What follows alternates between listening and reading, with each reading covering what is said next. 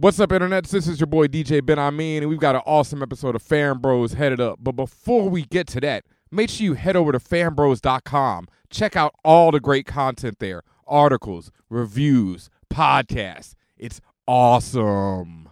Welcome to the Fan Bros, the show where the bros are fans. Doodle. What's up, Internets? This is Chico Leo here with another Fan Bros special delivery. Unfortunately, I am not reporting from the escape pod this evening. Mayor de Blasio reached out to the Fan Bros personally, asking us to keep all of our aircraft, spacecraft, and drones grounded for the length of this blizzard. So I am actually reporting to you from within the guts of a tauntaun. And, Han Solo was right. It does stink in here. But yeah, that's how we roll. We don't let weather or any other space phenomenon or anything stop us from reporting. And I got a bottle of Cockspur rum from Barbados in here with me in my tauntaun guts. And the reason I'm drinking rum, in addition to trying to stay warm in all this weather, is I thought we'd talk about Black Sails, which the second season premiered this weekend. I don't know how many people got a chance to see the first season. I thought the first season was uneven while I watched it as it was going. It definitely has a lot of things going for it. It's got great music, really great visuals. It's a pirate show set in the golden age of piracy in the early 1700s, 1715, I think. And it's set in Nassau, but it's shot in South Africa. But it's set in Nassau, where they've basically created a whole pirate city, like a pirate utopia. It's like Deadwood, except everybody's a pirate. There's merchants and stuff like that who are on the island, but most of the characters are pirates. And they do another dope thing really successfully in that they've taken characters from Treasure Island, which is an old school, it's like the pirate story by Robert Louis Stevenson. It's like the Robin Hood of pirate stories, like the Jell-O brand gelatin of pirate stories. Like when you think of pirate stories, you think of Treasure Island. So it's taking characters from that. It's taken real life pirates and then it sort of combined them and put them in this show. But the reason they did it dopely is it works fine. If you've never read Treasure Island and never heard of Long John Silver, that's fine. And if you don't know who any of the real pirates are, that's fine. And as long as you dig the show, you dig the show. And last week, I talked about 12 Monkeys, and I thought that the pilot on its own, and this goes to the second episode as well, were good sci-fi stuff, but that when you put it next to the movie, it sort of paled in comparison. And so here's an example on Black Sails where they took real source material, both historical and from a work of fiction, in Treasure Island, and they put them together and created a show that's bigger than either of those things, but that works successfully whether or not you have. If you know pirate history or Treasure Island, those things are dope within the show. But if you don't, like the stuff that works in the show works fine. Also, Bear McCreary, who does the music on The Walking Dead, which I think is, a small vital part of why The Walking Dead is as good as it is, and we don't shout him out enough. Bear McCreary does the music. He also did the music for Battlestar Galactica, which I thought the music was really, and Caprica, but the music was really good. Music ended up playing a central role in a way that I didn't like with in the fourth season with the use of a Jimi Hendrix song to reveal who the Cylons were. All right, but back to Black Sails. It's got dope music by Bear McCreary. It looks great. It's shot great. It's got a really big crew, like an epic, because it's all on an island or on one of the ships. There's definitely, sort of Game of Thrones level. This is not B-level stuff.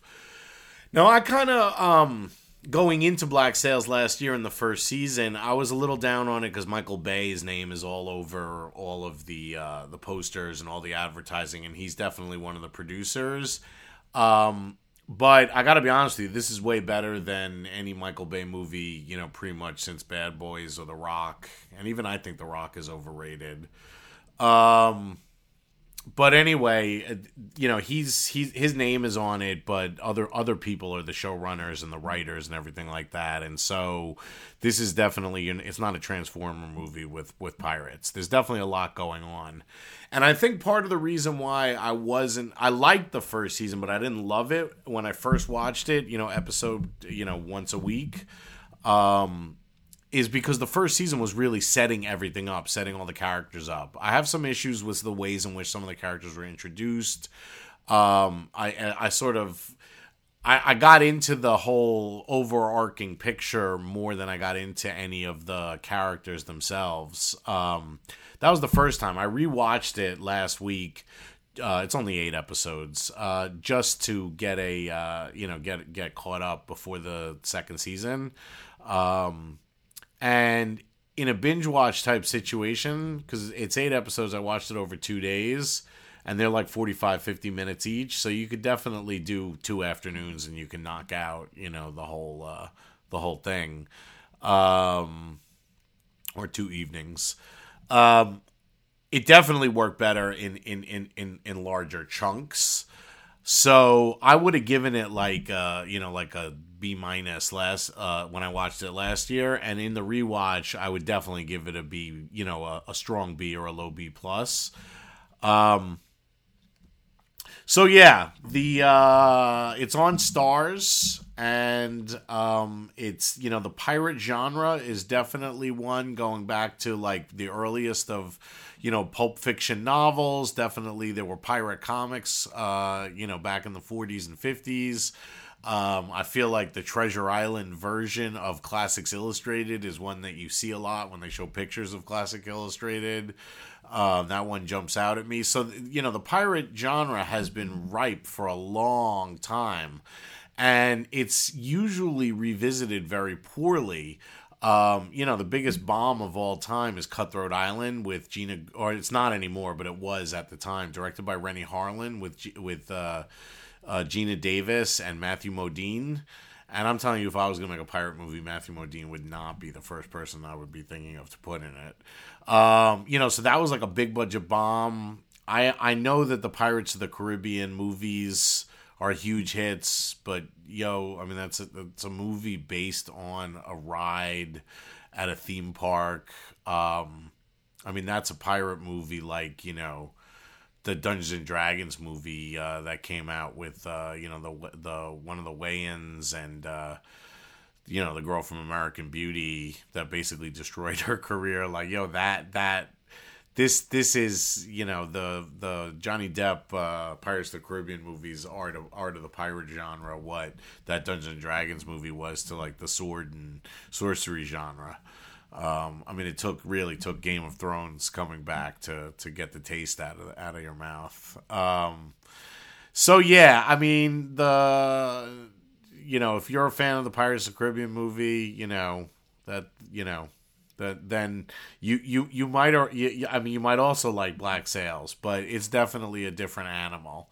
I actually liked the first one when I saw it in the theaters. I was unable to get through the second one, and then I've seen pieces of the others, and it's sort of like a sad thing, both just what Johnny Depp has been doing lately and, the sort of parodies of themselves and of the pirate stuff. So anyway, Black Sails is not that. It's definitely like Game of Thrones in the sense of, a lot of blood, a lot of sex, a lot of nudity, a lot of violence, and a lot of, people making, betraying each other and all kinds of agreements. There's a lot of, a lot of stuff. It basically takes place on the island in Nassau or on one of the pirate ships. And, I think I read that it took 300 people to build each ship. Like the ships are built with total complete accuracy, and there's a lot of savage ship to ship combat, And then there's a lot of dope stuff on the island. Basically, they've set up their own world that they're living in fear that, like, basically one day one of the navies of one of the major powers, Spain or England, is just going to come descend on them and destroy them, because they make a living basically robbing ships and then selling the stuff they've stolen on the black market. And they've created a whole, economy on the island based on that. And, ships go out and they get credit on the island for, the whorehouses and the food and for, grog and everything like that. And then they go out and then they capture stuff, bring it back. And it's all, there is this whole second illegal black market, open black market economy where the whole island is a black market. So it's definitely dope in that way. And anyway, so we're talking tonight about the second season premiere, and I definitely think that the first season being a setup was setting it up. They're opening up the world more. There were definitely prominent flashbacks to 10 years ago that show how Captain Flint, who is arguably the main character, how he became a pirate from being a British naval officer. And it's just now the lay of the land. They've introduced Ned Lowe, who's a notorious, savage, horrible pirate, as he just showed up on Nassau and looks like he's going to be the villain of the season. I would say the show suffers mostly from people being, too good looking, and I think they put the character stuff to the backseat, introducing the world in the first season, and that became less and less so, in the last couple of episodes of the first season. But it's pretty clear here, now that we know what the lay of the land is, now we know who the characters are, now they're getting into the meat of the storytelling. It just got renewed. The second season just premiered, and it got renewed for a third season. I'm not ready to say that this is the, great pirate thing, but I think in all the genres of Westerns or Private Eyes or gangster or, superhero or any of the sort of various genres that, you think of when you think of Fan Bros, the pirate one is definitely the most open in terms of there still hasn't been a great pirate thing.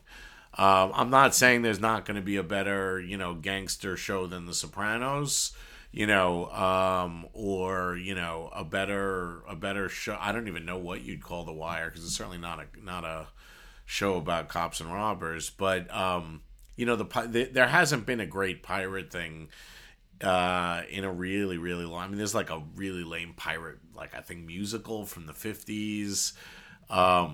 You go back to the 1930s and Errol Flynn and Olivia de Havilland made Captain Blood in 1935, I think. It's either 35 or 37. That's the last great pirate movie. Or you can go all the way back to Treasure Island, which Black Sails. So the Black Sails acts as a prequel to Treasure Island. The characters from Treasure Island are actually young in Black Sails. So we've met Billy Bones, which is a dope name, and John Silver, who are both very young in Black Sails and are older in Treasure Island.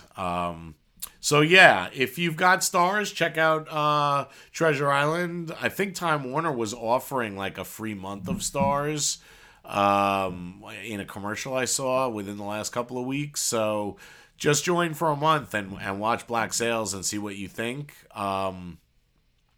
I think Stars, has been doing it. They've been slowly, when you think about Stars, you never thought about them in terms of, original TV shows just, 5 years ago. But they've had some real good successes. They had Party Down, which was a really good comedy that ran for 2 seasons about a bunch of failed or wannabe actors who were working in a catering business, and each episode was one party that they would be working at. And Spartacus, which I think is to this day might be the most underrated show of like the last decade. People like Da Vinci's Demons. I got to check that out. I watched the pilot, but they made the mistake of running the pilot the night of the Spartacus finale, and I was obviously way too emotionally overwrought. And couldn't really give Da Vinci's Demons the proper, any kind of objective look. I've heard good things about it. People really were talking about it at Comic-Con. But yeah, I mean, they really should have done like, a 3-hour, retrospective on Spartacus after that ended, and not tried to launch a new show.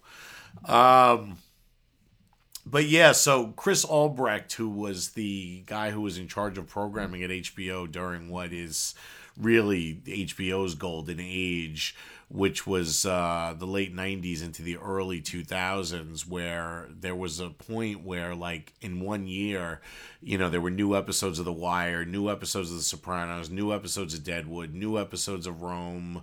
Like, this was the guy who brought a lot, if not all, of those shows. And he had some legal trouble, or I don't know. He was let go from HBO when he assaulted someone in a, I believe he assaulted a female companion in a parking lot, and like cocaine might have been involved. I'm not sure, but anyway, he was let go from HBO, and after like a year or two. I guess cooling off period, Starz snapped him up, and Starz programming has, I think, really, come a long way. People really just think about HBO and Showtime when they think of the premium cable channels, but Cinemax and Starz have both come up with some really good shows. Cinemax has Banshee, which just started up the 3rd season, and I gotta say the 2nd episode of Banshee, which just aired this previous Friday, is among the most outrageous episodes of TV I've ever seen. It contained two completely incredible fight scenes, one of which took place in, on, and around a car that you really don't see too much that you haven't seen.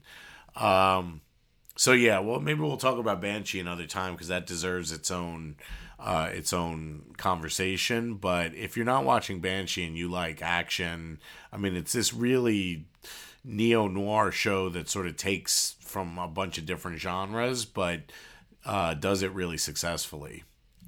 Black Sails is only one genre. It's pirates, and if pirates are your thing, it definitely is worth checking out.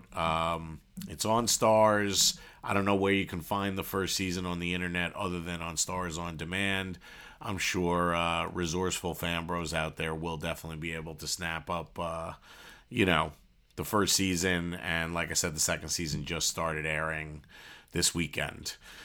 So stay warm. Don't go out. If you're someone who's listening to this and you end up getting trapped for a long time, you can go several days without eating food. But if you are forced to eat people, my understanding is the people who survived in the the Ecuadorian soccer team that crashed in the Andes Mountains, and they lived for 75 days. My understanding was they would scrape the butts and lower backs of their companions and get the meat off of them that way. So you're going to need some kind of metal scraper, but I think you could probably go 8 or 9 days without eating. But if you are trapped with, frozen bodies out there, definitely get a hold of a metal scraper. All right, with that, good luck, live long and prosper.